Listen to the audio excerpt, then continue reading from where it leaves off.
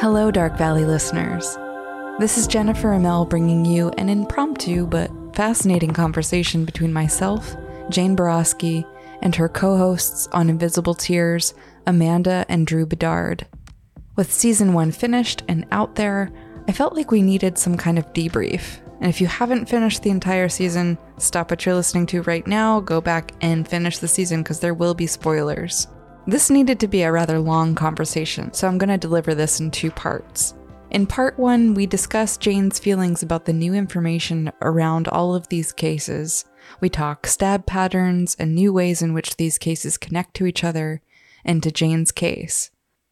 We also get to ask Jane some pressing questions about persons of interest that have arisen during this investigation. And last note, if you haven't listened to Invisible Tears, you can find it wherever you get your podcasts, and it's also on YouTube. Go on over and leave them a 5-star review. Okay, I hope you enjoy. We'll be right back after a quick word from our sponsors. Thank you for listening. Now, back to the show.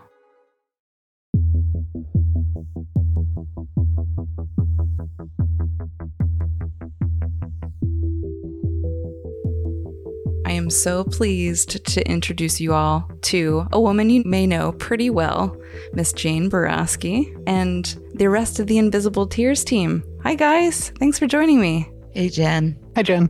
Hey, Jen. If you'd like to introduce yourself, that would be awesome. I'm Jane Boroski. I'm host of Invisible Tears. And a lone survivor of the Connecticut River Valley Killer. Our listeners are very familiar with their story. They've come to love you, and I'm sure they're so excited to hear you in this kind of more casual conversation after the end of Dark Valley. And then who else do we have here? I'm Drew. I am Amanda's husband, and Jane was my babysitter growing up. I am a co-host and a producer for Invisible Tears. Hey, everyone. I'm Amanda. I'm Jane's co-host and another one of her producers and editor of Invisible Tears. I'm also her life coach, and she loves to call me her ride or die, which I love it. Jane and I are extremely close. We're almost kindred spirits, so pleasure to be here. Very true. And listeners might be familiar with you too, Amanda, because you made an appearance in, I think, 2 episodes of Dark Valley. That is right. I forgot about that. Yes, I was also a production assistant on Dark Valley. So the field work was fantastic. Yeah, it was fun. I'm sure we'll get into various experiences the 3 of us had together during production. For people who don't know what Invisible Tears is, can one of you give me a synopsis of your show, what listeners can expect? So Invisible Tears is the first couple of seasons really talks about my life, my struggles after my attack. Talk about a lot of things that victims go through after something traumatic. Me and Amanda do some mental health episodes. And then now we're more gradually going into more talking about cases that are cold or forgotten and unsolved, and really giving family and people the opportunity to be a voice for the voiceless. Great. Thank you. So in order to find Invisible Tears, you can find them on any platform that you get your podcasts. That's Apple, Spotify. Are you guys on YouTube? Do you have each episode on YouTube? Yes, we do. Excellent. All right. So plenty of places. No excuse not to listen to Invisible Tears. So go on over and subscribe.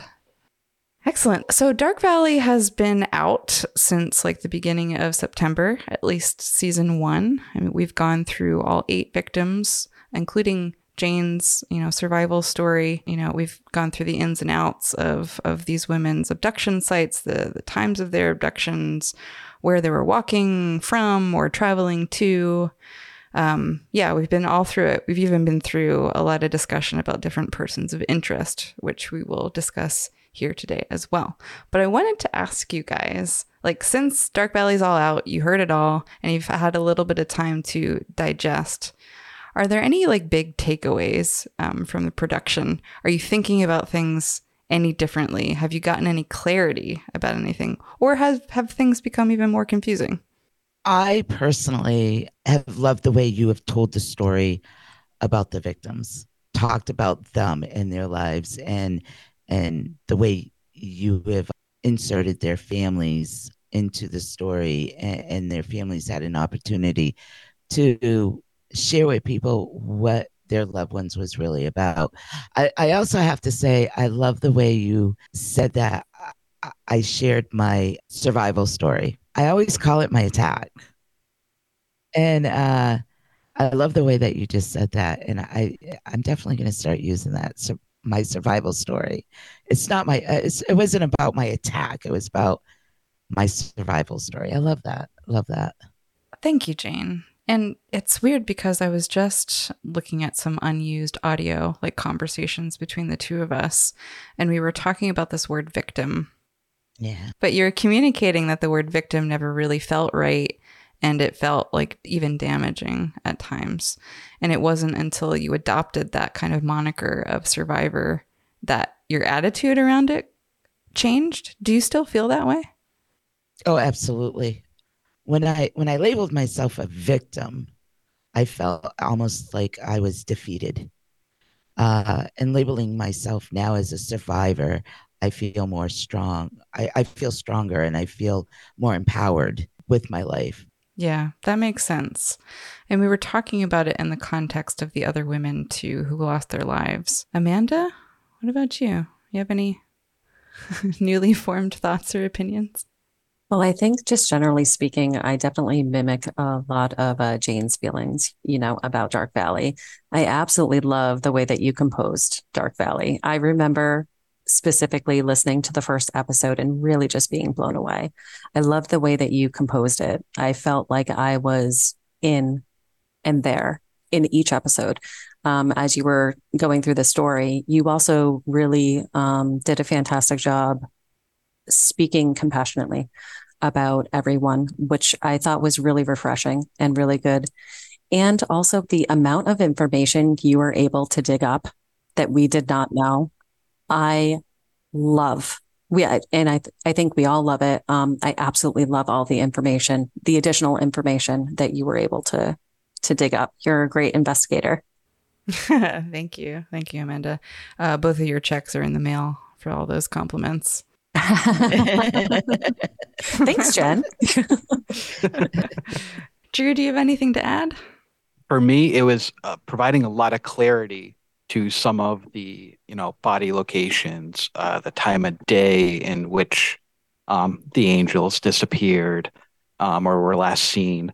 There's a lot of clarity, a lot of new facts that were brought up that, somebody that's been following the case for as long as I can remember, ever since early childhood, it was great to finally get a lot of the facts known that were previously maybe not really known. And it was able to kind of think about not only Jane's attack, but every other attack in a different light, with that clarity.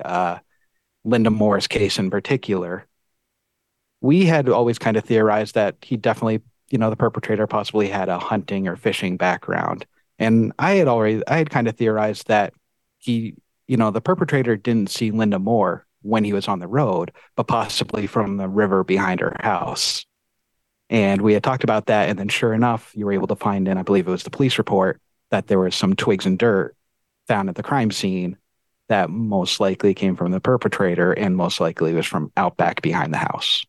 Yes. Yeah, that was some pretty new information that came up. And I'm glad that you mentioned that again, because there was a lot of information in that and those reports that I was able to get like kind of far into the production or like research process. I totally wish I had that information like before kind of crafting these, narratives. But yeah, there's a lot to unpack that is like kind of new to us. And on that note, I definitely want to talk about the autopsy reports for a lot of the victims and the kinds of wounds that they sustained. So we've talked a lot about this V-shape pattern. I think it was like a pretty abstract way to describe the wounds that these women sustained. I mean, quite a few of them were found when their remains were unfortunately skeletal, and we couldn't really get a good idea of what had happened. I think of the remains that were discovered after some time, Bernice Courtemanche is the only one that they know had been a stabbing death. The other ones they kind of speculate that they were stabbing deaths. And then we have bodies that were found earlier. You mentioned Linda Moore, who was, unfortunately attacked and killed in her own home. And her husband found her, like minutes after, like 15 minutes. Yeah.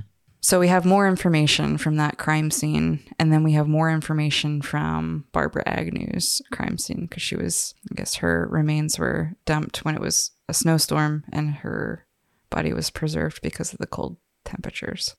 So what came to light due to this person I was introduced to was an attorney in Maine. She provided me a lot of information that the police should have provided in a FOIA request, but chose not to for whatever reason.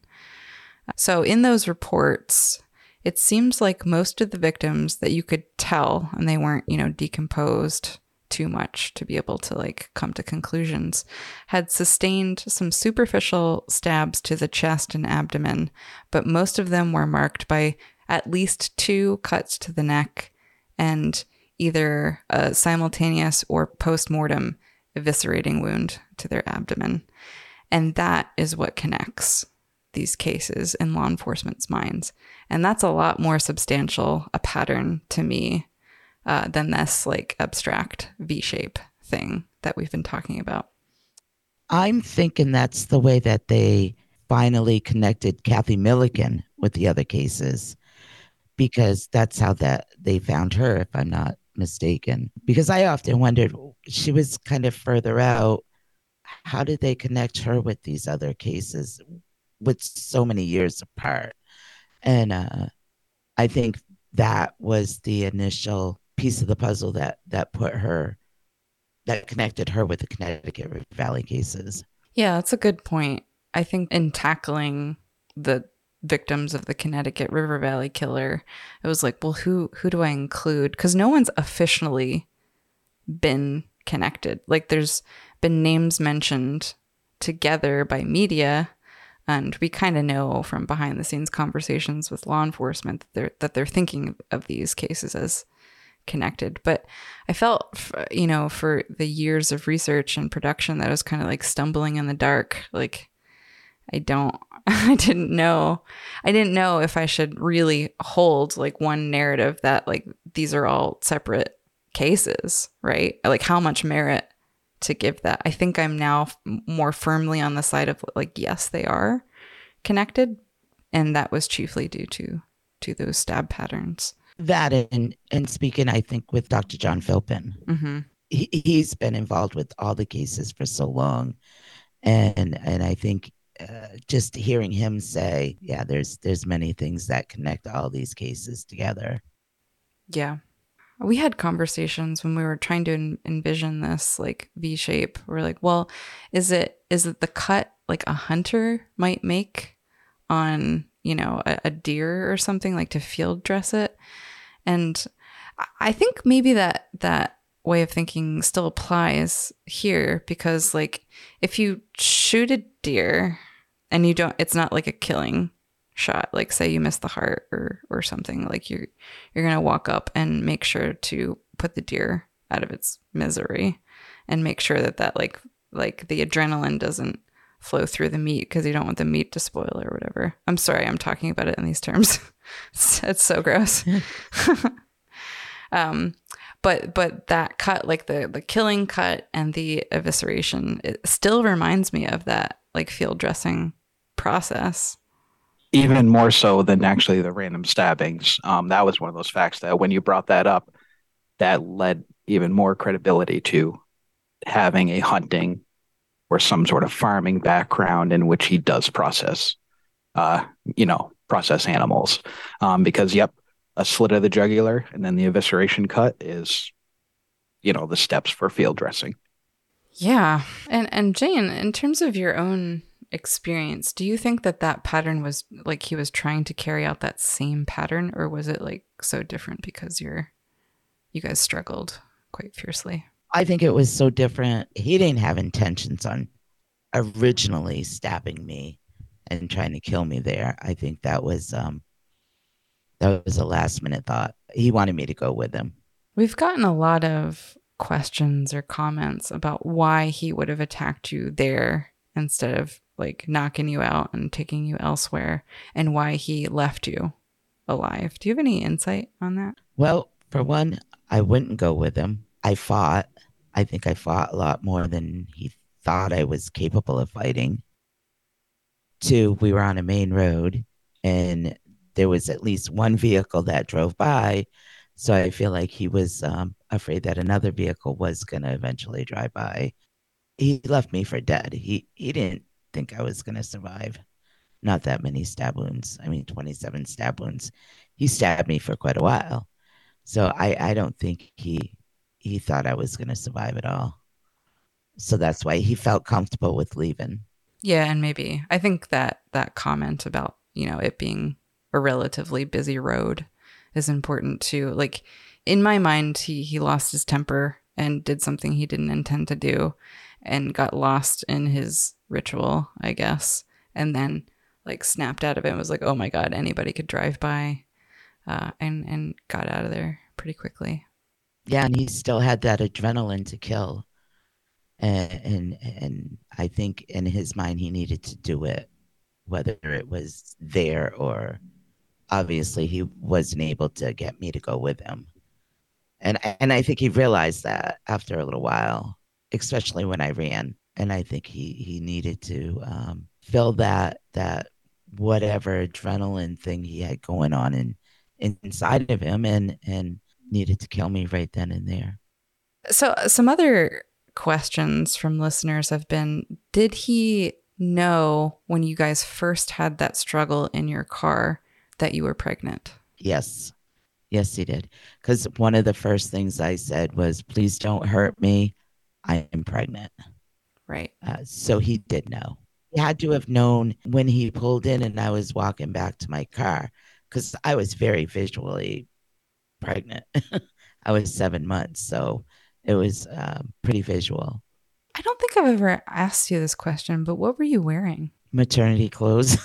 I guess. I was wearing a maternity shirt that had a big old pink teddy bear on it and maternity stretch pants. And sneakers, right? Oh, yes, my sneakers. Nike sneakers I just bought that I really, really wanted so bad. And they took it all. Oh, man. Never saw them again. It's all in evidence. Okay, so there's no chance that he just like didn't know. And there was never any hesitation that you saw, right, after knowing that you were pregnant? Oh, no, that didn't faze him one bit. There was zero reaction to that. Yeah, that didn't matter to him. Like he knew what he was going to do, and no matter what. Yeah. Any more comments on stab patterns? So through the autopsies, you have figured out that there actually wasn't a V-shaped stab pattern. You ruled that out? So I didn't see autopsy pictures, and I only saw one, illustration? What do you call it? Like in autopsy reports, there's like the outline of the person, and then they mark where wounds or... Oh, yeah. Yeah, and label the kind of wound, like laceration or blunt force or whatever. I only saw one of those diagrams for Barbara Agnew, which was pretty illuminating. Where do you think that information came from? Do you think it came from just media or somebody writing it in an article? Or did you actually find it somewhere where a police officer or someone in authority had been quoted saying that? You mean the V shape? Yeah. I think it was reported pretty early on. Like when the task force was created, the media was describing it as a V-shaped pattern. I believe there was one officer, don't ask me for what, department, but I believe there was one officer who described it as V-shape. But then there was another one who was like, in terms of Bernice and Eva Morse, they weren't killed by stabs. They were killed by slicing type wounds. And that's consistent with the, I guess, autopsy information that we received. So yeah, I don't know if it was like purposefully vague. That seems likely in my opinion, since, law enforcement, especially in that area, isn't known for releasing many details. That's why I just kind of find it funny that, that would be a detail only the killer would know. And for somebody from authority to release that information, to me, would be very unprofessional. And that's why I kind of question, was it just false information put in the newspaper somewhere? Did somebody quote unquote say that to a reporter? Kind of wonder how that information kind of got around, because in my opinion, if that was true, you would really think that they would keep that under wraps, where only the killer would know about that. Yeah, I had that read too, Jane, that it was like holdback information about where the wounds were and what kind. But it's interesting to me that they chose to like lead the public astray by describing it in a V shape. I don't know. Maybe I'm not fully understanding it, or I don't know. Kind of interesting. Mm-hmm. The reason that's important is, it will lend a lot to like a profile of the killer. How ritualistic was he? Was he trying different methods of murder? Since there were so many intentional cuts to the necks of these women. I think I mentioned in the show proper, should we be looking at cases like strangulation cases? Did this guy have a fascination with women's necks? And then it also leads me to think about that very early 1968 case, Joanne Dunham. Are you guys familiar with that? Yes. For those who don't know, that was a young girl. I think she was like 14 or 15. She was walking to the bus stop when she was abducted and found kind of near Eva Morse and Betsy Critchley, but years and years earlier in 1968. And she had been strangled, and she had, it's horrible, but she had duct tape around her head, covering her mouth and nose, and asphyxiated that way. It's like, is that an early murder of the same perpetrator? It's interesting that there's no cuts on Joanne Dunham, as far as I know, but I don't have her autopsy report. Do you guys have any more information on that case? Not a whole lot. Apart from when we first looked at it, we were like, okay, the timing being before everything, it was in the same vicinity, but you're right. But the fact that it was a strangulation, no cut wounds, we did kind of say we didn't feel like it was part of the Connecticut River Valley case. Yeah, but now I don't know. But yeah. It's an interesting, as you were talking about it, Jen, it is an interesting point to just sort of sit with, in that, Jane, your attack in 1988, you approximated that he was how old? Mid-30s. Yeah. Mid-30s. So if we say, just for argument's sake, he was 35, take it back to 68. Yeah, too young. Possibly.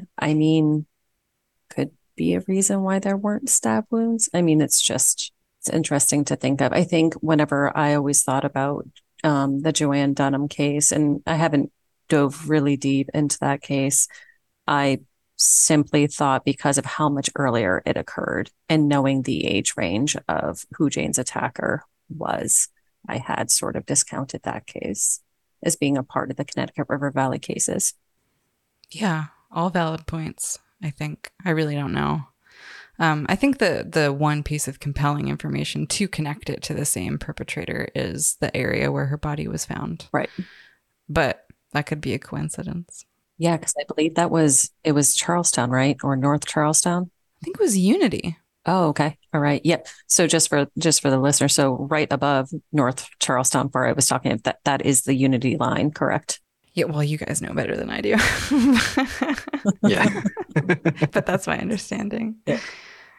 Yeah, we did, Crawl Space Media did an episode on Joanne Dunham's case for our podcast, Missing. And, I kind of guest appeared to talk about maybe similarities with the Connecticut River Valley killer, but I just don't know. Like, I can't decide on that case. Additionally, one of the things I teased, I guess, at the end of Dark Valley is that we've seen all of these additional cases that have been connected by this attorney in Maine and in conjunction with working with Dr. John Philpin.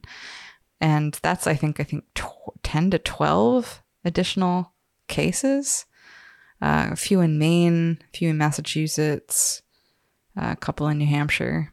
And I really haven't dived too deep into the details of those cases to like give my opinion on it, with the exception of Jessica Briggs.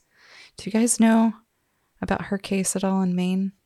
Oh, it's been a long time since I read her case. I haven't heard of her case, actually. I remember hearing about it. It wasn't too long after your attack, Jane. I think it was 1989 that happened near Portland, Maine. It was on a pier. And according to my source, her body was in almost identical condition to Barbara Agnew. Like, same amount of cuts to the neck, same kind of eviscerating wound, same amount of stab patterns. She said it was eerie how similar they were. So in their mind, they're thinking that whoever killed Jessica Briggs had killed at least Barbara Agnew. And then we can connect Barbara to probably your attack, Jane, and Heidi Martin, potentially, since it was so close. I think with Briggs, it's especially horrible because her young boyfriend, who's also a teenager at the time, was convicted of her murder and spent, I want to say, like 25 years incarcerated, in my opinion, wrongfully. But his attorney has, like, he's out of prison, but his conviction still stands. So she's working on expunging his record. But at any moment, like, this man is living in like fear that the police are going to show up at his door and take him back into custody. It's a scary situation. It's scary. Yeah. So hopefully some clarity happens in that case. And his name is Anthony Sanborn. Hopefully he gets acquitted formally and he can move on with his life. But my goodness. So yeah, that's what I hope to dive into should we be greenlighted for season 2, which is not officially a thing that's going to happen yet, but we are working very hard to make that happen. So I want to pivot a bit and talk about persons of interest, because this is pretty divisive. I admire all of you guys in thinking about these cases, because you all have pretty open minds and you don't get attached to one person of interest over another, per se. And I've tried to maintain that same spirit in my own research and investigation. But I want to bring it to a discussion of Larry and Claude Moulton. Let's hear your thoughts. We'll be right back after a quick word from our sponsors. Thank you for listening. Now, back to the show. I think that they were very much known in town as the bad dudes. They did not have a very good reputation whatsoever around Claremont. A lot of people suspected them. I think some of the stuff that you dug up fits, but some of the stuff is missing.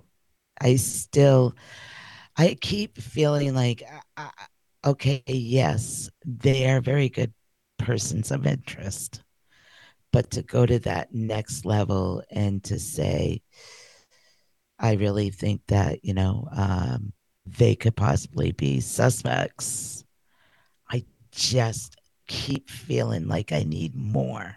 I think a lot of this stuff is circumstantial, coincidence. Looking at someone and looking at the small town of Claremont today versus back in the 80s, it was a very different place. It's grown a lot, especially with restaurants and stores and strip malls and all that, it's grown tremendously. Now, if you think about back in the 80s, it was a smaller place. It was a very different place. So for them to connect to so many different things back in the 80s doesn't seem all that suspicious to me. I just feel that there's just not enough there.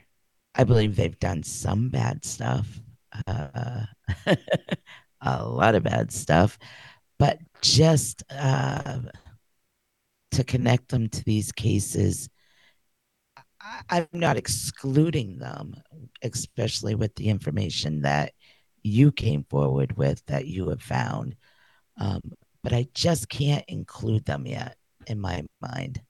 Yeah, I think my biggest thing was they definitely pointed the fingers back and forth when it came to Mara Murray, but there was no mention of any of the victims within the Connecticut River Valley case. Did either of the brothers really speak about? So I was like, they were so open about Mara's case and trying to point the fingers. Why wouldn't have they have taken that opportunity at that time to also point the fingers at the Connecticut River Valley killings? Both of you guys took my points. It's literally that and so the only other thing I can actually add to the conversation about them is that, do I believe that those brothers have done bad things? I do. I don't know if they're necessarily Jane's bad person. I'm actually a little bit more convinced that they are Maura Murray's bad person. I agree with Amanda with that. I mean, they definitely fit more into Maura's case than they would than they do the Connecticut River Valley cases. Yeah. I mean, that was going to be my follow-up question. Like, do you think it's possible that Maura's case is connected to the Valley cases? I am asked that so much, like so much. It's really hard without them finding Maura's body or her remains or finding Maura. It's really hard for me to say, yeah, I think it could have been connected. I think finding Maura or Maura's remains is really key and is really that piece of the that missing piece of the puzzle to really connect the cases together. You know, hers with the Connecticut River Valley cases. I don't know. Sometimes I think, ooh, you know, there's some similarities there. Yeah, I mean, I feel similarly to all of you guys, all great points that you brought up. I thought I would be remiss in excluding them from the narrative since there was so many points of coincidence or confluence or whatever. But yeah, if I had to give a percentage, I'd say like maybe 15 or 20%, like they did it or one of them did it or whatever. But yeah, I there's not enough there. And especially with trying to include Maura in the Connecticut River Valley cases, I think you're absolutely spot on, Jane. There's just not enough information to make that call. And I love that we can have these conversations and not speak in absolutes. Yeah, I mean, there's been a few times that you have called me and brought up like the brothers there and you were like, what do you think about this? And look, I found this out and I found that out. And I kind of had to, you know, not in a bad way, but I kind of had I had to reel you in a little bit and say, now, Jen, you got to, you know, really look at this stuff with an open mind. I appreciate that, Jane. I needed to be reeled back in. Yeah, I mean, it's when you're doing like investigative work or research work, like you spend the time and stuff and you get excited when things start falling into place and you're like, wait a minute. And when I call you, it's like with that same level of excitement. It's like, am I onto something? Jane, tell me I'm onto something. And you're like, well, hold your horses, lady. Yeah. And I totally can understand the excitement because I mean, before I had that bad experience with the whole Nicolau thing, I know that feeling of, oh my God, this fits. I'm excited. This fits. Oh, I'm getting more excited. Oh, this fits and this fits. And And so I totally get that. I know what that feeling is like. So I'm more guarded now. I'm more okay. I really gotta, and I think I do that with almost everything in my life now. I have to look at everything with an open mind, and especially with all this. I think that's very important in a variety of situations, to recognize that there's nuance in every story. There's always two sides or more. And to not like polarize yourself too quickly. So the one thing I do like about both Invisible Tears and Dark Valley is we have been able to correct the Nicolau story and explain it why. So now when you go online, if you type in the Connector Valley serial killer, Nicolau's name isn't the first thing that pops up like it did 2 years ago. And now since we've been able to correct that, seeing that change, that none of us actually made those changes online. Somebody else did. So we're like, okay, at least we got that point across that it's not him, still unsolved, still have to find the person who did this. Yeah, and that was one of the main goals we had discussed, like before writing or producing or researching anything. It was like, Yeah, exactly. No offense, Jane, but I didn't take you at your word that Michael Nicolau had nothing to do with it. Like I did that work. I spoke to the journalists. I even had, a discussion with Lynn Marie Carty, which was fascinating. But yeah, I think it was an honest review of the facts. Were there facts, or was it just conjecture? Was it wishful thinking? Was it shoddy research? Was it someone with an ulterior motive? I think all of those things, all of the above. But it was quite a moment for me in producing this series where, I'd had several conversations with John Philpin on the phone, and I like kept hammering him, like, why isn't it Nicolau? Like, is there DNA? Is there, whatever. And he couldn't really reveal. I think there was probably some forensic ruling out. There's no confirmation on that, but unequivocally said that Michael Nicolau is not the Connecticut River Valley killer. And that was a really important moment for me, at least in the investigation side of things. I was so happy to hear that when I listened to that episode. Oh my God, I was like, yes, he was like, let's put this to rest.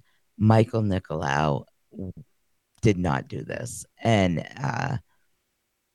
I was so happy about that. I was like, yes, finally someone of authority came forward to say, no, it wasn't Michael Nicolau. Because even though all this information was sent up to the AG's office up in Concord, none of them would come forward to actually say, no, it was not Michael Nicolau. It was always, we're looking into it. We're looking into it. We're looking into it. So to hear someone like John Philpin, Dr. John Philpin, say, no, it was not Michael Nicolau, it was such a relief to me. That was the highlight of that whole episode that I heard. Because I was like, yes, now people can finally believe it. Because I still, not as much now, but for 10 years, I still had people coming up to me and, oh, I thought that was Michael Nicolau that did that to you. I thought it was solved. I thought the cases were solved. And no, they're still unsolved. Yeah. And that sort of demonstrates the real danger of that polarized thinking, too, on Lynn Marie's part, that she convinced you so well that it was him and then launched this kind of media campaign to basically make her own truth for whatever reason. We don't know. But yeah, I can drill an entire investigation. So I'm glad that like at the end of this project, we can say like, hey, we did our research. We found out more about the victims, about what happened to them. We've, posited some people as perhaps being circumstantially involved, but nothing is definitive. And I think that's a really important thing to end on because we don't know. Nope, we don't know. And then the final, I guess, piece of this person of interest puzzle is April Stone. So she is the half-sister of one of the victims. who may or may not be connected to the Connecticut River Valley Killer. And her name was Heidi Martin. She was only 16 when she was murdered, less than a mile away from her own home. And she was stabbed, I think, 4 times, and not in the same pattern as the other victims. So April came forward with suspicions about someone close to their family having perpetrated this murder against Heidi and potentially the other victims of the Connecticut River Valley Killer, especially Barbara Agnew, because Barbara's body was found less than 3 miles from Heidi's murder site as well. Yeah. So we have to be really careful about how we talk about this, because April is not naming names and we don't want to reveal the identity of this person in case we're wrong and we don't want to do anything without her permission and everything. But what was that like for you guys to hear this information? So I think we all definitely felt like Heidi Martin, out of all the random attacks that aren't associated with the Connecticut Valley killings, we all felt independently that Heidi Martin was the one outlier that could be included in the Connecticut Valley killings that currently isn't considered as part of the grouping. And as far as April's story coming forward, I do remember coming across a picture of the individual she's talking about. Only found it one time online. I haven't been able to find it again. But as far as what he looked like later in life, if you were to, age or regress him a little bit, I could definitely see some similarities between the sketch. So you're talking about Jane's sketch? Yep. Yeah, we have on file, I guess, a bunch of pictures of this individual through the 80s, 70s, and 80s. And I mean, I can't say definitively. I don't know if I have an opinion. I have something to say about that. Go ahead, Jane. I don't like using that profile picture at all. It's not a sketch. It was created when I was incubated by blinking my eyes, by slides. I imagine I was, had some painkillers in me because it was only a couple of days after my attack. So it's like, I hate using that profile picture because there are some facial features that I like to keep, but it's not completely accurate. Like, it's not like it was a hand-drawn picture of the person that attacked me. So when people, I have looked at 100 pictures over the past years of people coming to me and saying, this is my father back when he was in his 30s. Do you think this was him? Look at the profile. Look at the comparison with that in the profile picture. And it's just like, you can almost compare other pictures to that profile picture, but I hate using it as as somebody coming forward and saying, I saw the profile picture. I thought it looked exactly like my uncle. I think he did it, and then the investigation goes on about the family does this private investigation on this poor man that's totally innocent just because he happens to have a facial feature or two to this profile picture, Yeah, I can imagine. And, we've talked about this at length too. But I don't think the burden for proving who did it should be on you, Jane, and your memory or the sketch you did. Because as you mentioned, it was in less than ideal circumstances. I think you said intubated, right? Like you had a tube up your nose or down your throat or something? Down my throat. Yeah, I was on an incubator. And I don't want to really say anything bad about them doing this profile picture because the composite picture, because I understand that, for one, they didn't know if I was going to live or die at that moment. And they really needed something to put out there for people to look for. They really needed something to put out there for a person of interest. And so I get that. I totally get that. But I don't like using it. That's a real danger of, like armchair sleuths and podcasters and whatever, just like pointing the finger wrongfully at people, and like it can ruin lives. Oh, absolutely. Perfect example. Look at Steve Moore. Right. Yeah. Linda Moore's husband. I'd love to like talk briefly about a lot of questions that came in, mostly from like the Moore Murray stands, like people who are really, really invested in that case and have been looking at the Moultons and others as being involved in that case. They all want to know if you've seen a picture of either Claude or Larry, and is it the guy? And there's so much nuance that goes in to that answer. Like, first of all, we can't really find a great picture. And even if we did, it wouldn't mean anything. And I've never seen a picture of them, either one of them, ever. I have zero idea what they look like, how tall they are, what their weight is, if they have hair, they don't have hair. I have no idea what these guys look like. None. Yeah. So I don't think that's a worthwhile avenue to go down. Exactly. I can't imagine how many people have come to you, Jane, and been like, look at this picture. Is it this guy? Yeah. That's got to be so many infuriating over time. Yeah. So there's a lot of information about this individual that April has, raised suspicions about, a lot of which we didn't really have time to discuss in the first season of Dark Valley. If we get to do a season 2, that's going to be a main focus, not just the person of interest, but Heidi's case, because I think it's fascinating and tragic. What happened to that town. There was a person who was acquitted of her murder.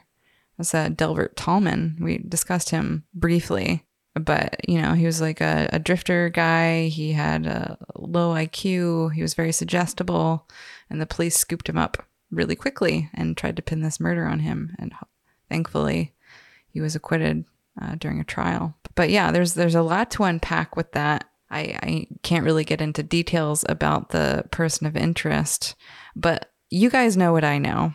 We do. I think. Yes, we do. You think dead end or pursue? We'll put it that way. Pursue. You mean pursue with her case being connected with the Connecticut River Valley, or her case being pursued with this suspect that April's bringing up?